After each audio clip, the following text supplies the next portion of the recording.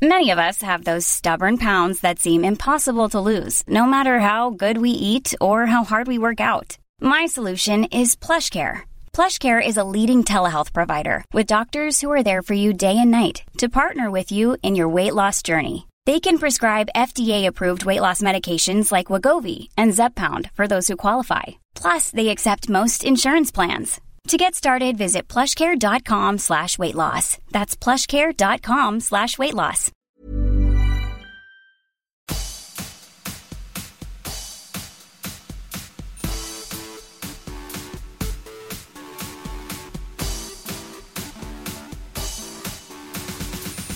Hey, I'm Tara Saraban, and you're listening to World's Dumbest Criminals, an upbeat podcast about deadbeat crims.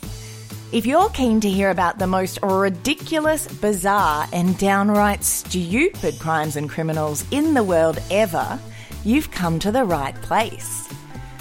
In today's episode, I'll be talking about the Dumb and Dumber Bandits, a Florida woman going pants-off bananas at a Waffle House, the Hells Angels attempt to assassinate Mick Jagger, a Thai man getting unwanted affection in a toilet cubicle, and much more. Alrighty, let's get cracking. Childhood friends Anthony Prince and Luke Carroll from Byron Bay in New South Wales went to the United States in 2004 to embark on the trip of a lifetime. The teenage larrikins got jobs at Pepe Sports in Vail, Colorado, spent a lot of time on the ski slopes, and did a bunch of rambunctious teenage boy things. In January 2005, they were arrested for allegedly shooting out windows with a paintball gun. But it's what they did in March that gained them worldwide infamy for being idiotic asshats and earned them the nickname the Dumb and Dumber Bandits. On March 21st, Prince and Carroll dressed up in ski gear, ensuring their faces were covered, armed themselves with unloaded BB guns, and robbed the Westar Bank in Vail. Not only were the two regular customers of the branch they robbed, but they were wearing their work name tags at the time, and also didn't disguise their Aussie accents. This probably would have been enough for staff to figure out who they were, but the fact one of them was tall and lean and the other was short and stocky meant the tellers recognised them instantly. After stealing $132,000 from the bank, the inept duo made their escape by taking a chairlift at Vail Ski Resort, using their regular ski passes. It only took police 8 minutes to identify Carroll and Prince after showing tellers their mugshots from their January arrest for paintball shenanigans. With all that ill-gotten cash burning holes in their pockets, the pair went on a shopping spree. They spent $11,000 in a jewellery store, rather memorably buying a Rolex watch by painstakingly counting out the thousands of dollars in $5 notes at the counter. Knowing they wouldn't be able to take that much cash on their planned one-way trip to Mexico, they tipped a taxi driver $20,000.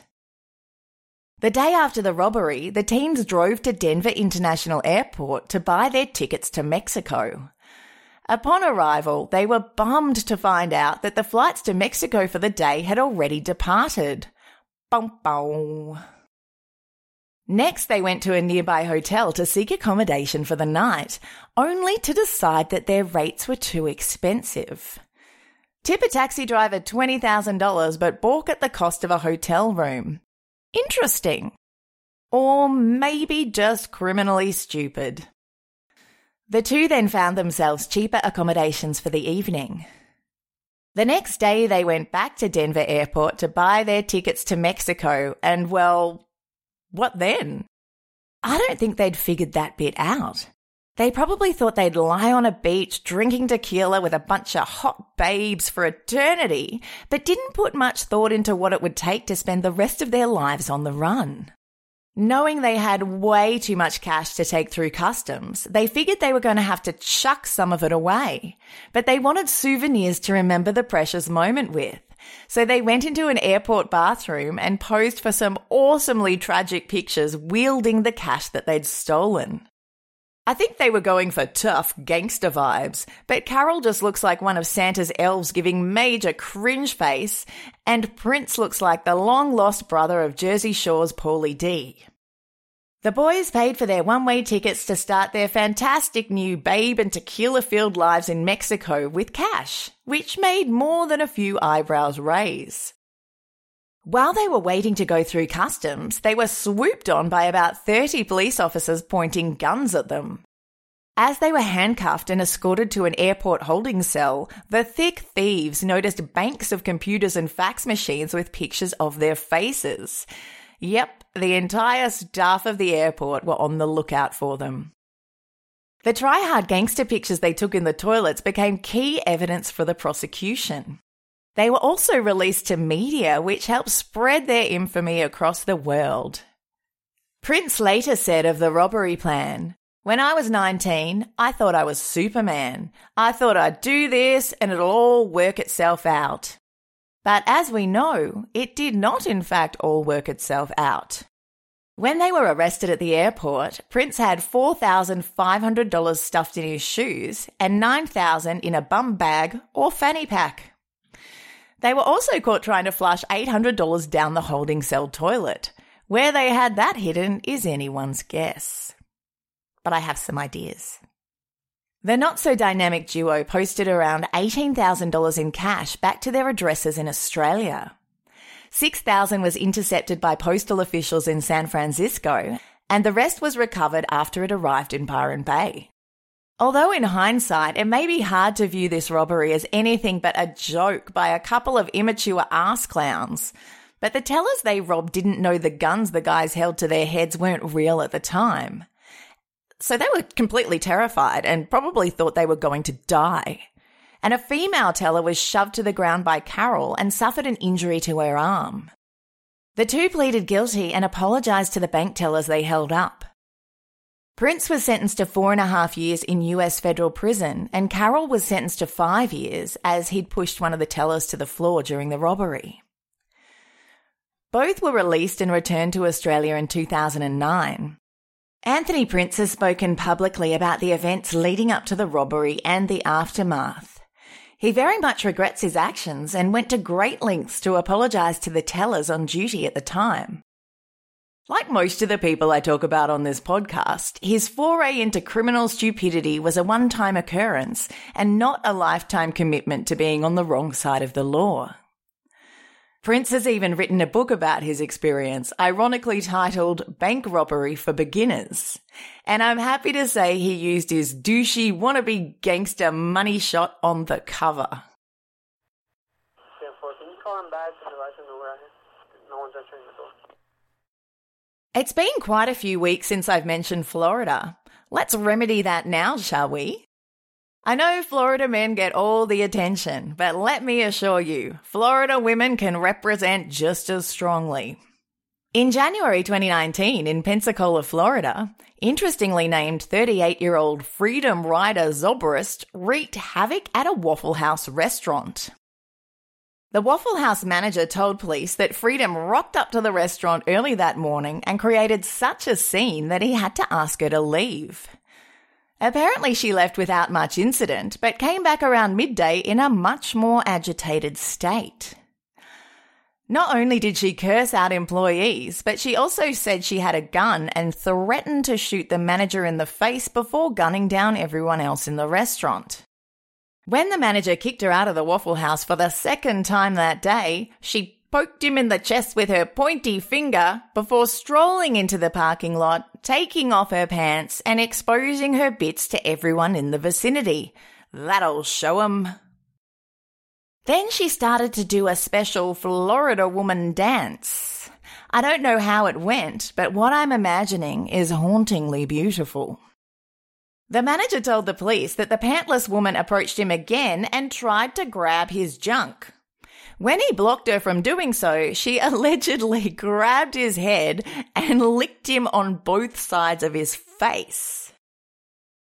I really hope Florida fast food restaurant employees get paid a lot in danger money because it sounds like they earn it. Witnesses told the police that while they were in their cars trying to leave the parking lot, the ironically named Freedom blocked them in by dancing naked in front of their vehicles. The police came and arrested Freedom on charges of lewd and indecent exposure, disorderly conduct, battery and assault, thus freeing her hostages from their unwanted interpretive dance spectacular. I know they say you should dance like nobody is watching, but from now on, I plan to dance like a naked Florida woman stopping traffic in a Waffle House parking lot. Oh, yeah, that's code 451 in Holmes. Ryan Reynolds here from Mint Mobile. With the price of just about everything going up during inflation, we thought we'd bring our prices down. So to help us, we brought in a reverse auctioneer, which is apparently a thing. Mint Mobile Unlimited Premium Wireless. How to get 30, 30, bit to get 30, bit to get 20, 20, 20, bit to get 20, 20, bit to get 15, 15, 15, 15, just $15 a month? Sold! Give it a try at mintmobile.com/switch. $45 up front for 3 months plus taxes and fees. Promo rate for new customers for limited time. Unlimited more than 40 gigabytes per month. Slows full terms at mintmobile.com. According to a BBC documentary, in 1969, Rolling Stones lead singer Mick Jagger was the target of a botched assassination attempt by Hells Angels bikies. Several members of the gang decided to murder Jagger after an incident at the Rolling Stones' December 1969 gig at Altamont in California. Legend has it that the Stones and the other bands involved in the event paid the Hells Angels $500 and a hell of a lot of free beer to act as security at the free concert. This is a claim that's always been disputed by the Rolling Stones, but is widely accepted by journalists reporting on the carnage that ensued. The Stones performed on a low stage that was set up at the bottom of an incline. The Hells Angels were stationed in front of the band to keep people from jumping on the stage. They also parked several of their motorbikes in front of the stage to make a barrier between the band and the crowd. Smashing beers hand over fist, as the event wore on, the Hells Angels became more drunk, confrontational and violent. I guess there were no psychics involved in the planning of the concert, as it seems nobody saw that coming. To push back the crowd from rushing the stage, Hells Angels members hurled full cans of beer at them and beat them up with motorbike chains and weighted pool cues. By the time the Stones started their performance, the whole thing had turned into a bloody shit show. During the concert, an 18-year-old guy named Meredith Hunter got in a fight with Hells Angels members near the front of the stage as the Stones performed. The whole incident was captured on film and apparently showed Meredith pulling a gun on bikies and letting off at least one shot before Hells Angel Alan Pissarro fatally stabbed him. Pissarro was eventually acquitted of murder on the grounds of self-defense. After the incident, Mick Jagger vowed he would never associate with the Hells Angels again, and it seems this hurt some of their feelings. A lot. Like, let's plan his death, owies in their feelings. The most disgruntled of the butthurt bikers got together and came up with a poorly organised plan to kill Mick Jagger at his fancy pad in Long Island. Although they were clearly more at home on land than at sea, they decided to launch their attack on Jagger's place by boat. They loaded up a small vessel with weapons and fantasized delightedly about their future glorious moment of vengeance. But it was not to be. Little did they know they were just moments away from putting the ass in assassination attempt. They did not get no satisfaction, for the sea was angry that day. Rain cascaded from the sky and wild waves sunk their boat, forcing everyone overboard. Struggling to stay afloat in denim, leather and heavy motorcycle boots must have really worn the prospective murderers out. Or perhaps they were adhering to the old adage, if at first you don't succeed, give up your plan to kill Mick Jagger, as they didn't make any further attempts to snuff out the Rolling Stone. Second one will be North 70 X-Ray Frank Robert.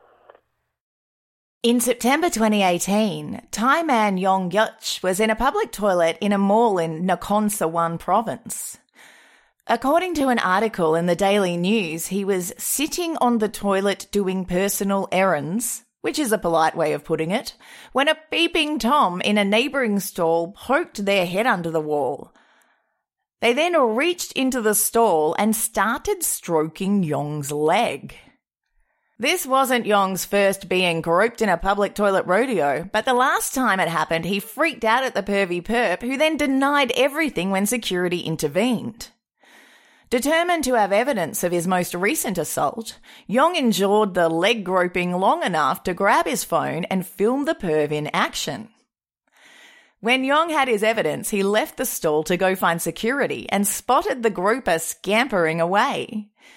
He gave chase after the peeping Tom, but apparently lost him due to his short-sightedness.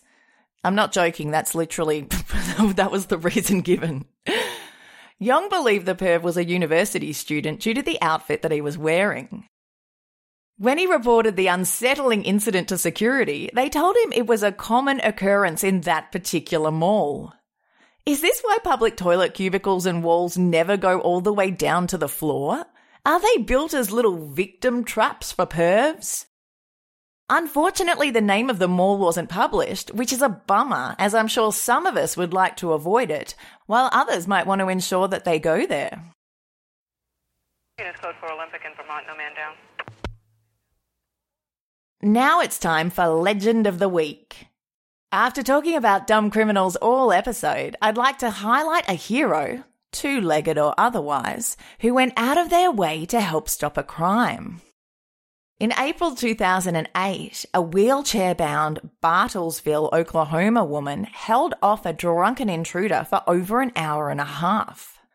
At around 3 a.m. on a Sunday morning, 95-year-old Winnie Wiles was woken up by strange noises coming from her front door. Winnie, who was a very petite 4'11", armed herself with a screwdriver and wheeled herself to her door where a man was trying to break into her house. Bartlesville Police Chief Tom Holland told the Oklahoman, "She kept telling him to go away, that he had the wrong house and to leave her alone, but he kept trying to get in." The man broke the glass window in the door and attempted to reach inside to unlock it, but every time he did, Winnie stabbed his hand with the screwdriver, and every time she did that, he yelled at her, "Lady, quit stabbing me!" This went on for what must have seemed to Winnie like an eternity. Reach, stab, "Lady, quit stabbing me!" Chief Holland said she got him once on the knuckle and almost took his knuckle off. I mean, she was really fighting him. The man was Terminator relentless and didn't stop trying to invade Winnie's home until he eventually passed out on the front porch. That's when Winnie finally got the opportunity to call for help. When the police arrived, they saw the window and the door had been broken and there was blood all over the door and the front porch. They also noticed 46-year-old Robert Horsley lying unconscious on the doorstep in a pool of his own blood. Chief Holland said when they entered the house, there was this little 95-year-old woman holding a bloody screwdriver. She was pretty relieved to see the uniformed officers. I'm sure she was. Although it sounds like she had things pretty well under control herself. 1090, 1090, Montevideo, CC for Queen 7. To finish up, I have a few punchline crimes for you. These are cases with hardly any information available, and they sound more like jokes than something that actually happened. Particularly this one. On June 5th, 2016, an Austrian man was fined €500 for offending public decency after letting a bottom burp rip loudly and intentionally in front of a police officer. Vienna police tweeted about this groundbreaking case saying, "Of course no one is reported for accidentally letting one go." But apparently there was nothing accidental about the letting go of this one. The police stated that the man stood up from a park bench, stared directly at a nearby police officer, and let go a massive intestinal wind apparently with full intent. That's some good butt muscle control on display there, huh? They concluded by saying, "Our colleagues don't like to be farted at so much." So, like, it's not, like, the worst thing, but it's not, like, in their top 10 favourite things to have happen. I get it. 49356, 49356. 43-year-old German man Dieter Braun was just following advice given to him by a marriage counsellor when he was arrested butt naked in the forest yelling obscenities at trees. His counsellor had told him to try this unorthodox form of therapy as a way to relieve the stress in his marriage. Dieter explained to the officers, "If I didn't go to the woods and scream at the trees, then my marriage would probably be over. For me, it's a type of relaxation therapy. Feeling the breeze on my naked skin really calms me down." But unfortunately for Dieter, people going for hikes in the forest did not find his behaviour relaxing at all. He was arrested and charged with causing a public nuisance. I really hope he's found another way to calm himself down now. 10-4 came in through 911. UK police working a red light district late one night observed a known sex worker waiting inside a parked car while the car's owner was at an ATM withdrawing some money. When they questioned him about what he was up to, the man told him he'd got the cash so he could go buy some tomatoes. When they queried him about the sex worker waiting for him in his car, he assured them that everything was above board. Apparently, she was a tomato connoisseur who was going to show him the best place to buy tomatoes late at night. PC Stacey Patterson told the BBC, "I've heard some excuses before, but in the 10 years that I've been a police officer, I have never heard of a curb crawler covering up his crimes by claiming to be buying tomatoes." This brings me to the end of the episode. Thanks so much for listening. Make sure you subscribe if you want to stay up to date with all future episodes. If you liked what you heard, please leave a review. Thank you to Rafa135 from Great Britain for doing just that. If you want more dumb criminals in your life, you could join our World's Dumbest Criminals podcast Facebook group or follow us on Twitter at WDCriminalsPod and Instagram at World's Dumbest Criminals Podcast. Stay tuned after the closing music to hear a promo from my friend Leroy's podcast, Excuse Me, That's Illegal. Till next week, look after yourself, stay out of trouble, and whatever you do, don't end up on this podcast.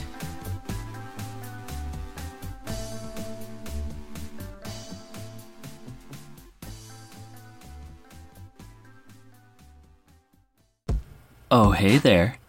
You like true crime stories, right? Yeah, I know, who doesn't? But I gotta admit, after a while all those stories of murder and heartache, well, they tend to go straight to my hips. So that's why I, Leroy Luna, have created a podcast called Excuse Me, That's Illegal, where we'll take a hardcore look at some softcore crimes. No TED Talks on Bundy here. The letters BTK won't be coming from these lips. Unless he had a brother that used to steal library books. Suppose I'd be willing to go balls deep into that one if that were the case. Anyways, you'll hear stories such as the Mad Pooper, a female jogger who wreaked havoc in a Colorado Springs neighborhood, using one family's front yard as her own personal dumping grounds. If this kind of content sounds like it's up your alley, Excuse Me, That's Illegal is available right now on all your favorite podcatchers. So come join me. I'll be right here waiting for you. Planning for your next trip? Elevate your travel style with Quince. Quince has all the jet-setting essentials you'll want for your next getaway, like European linen, premium luggage options, buttery soft Italian leather bags, and so much more. And is all priced at 50 to 80% less than similar brands. Plus, Quince only works with factories that use safe and ethical manufacturing practices. Pack your bags with high-quality essentials you'll be wearing for vacations to come with Quince. Go to quince.com/pack for free shipping and 365-day returns.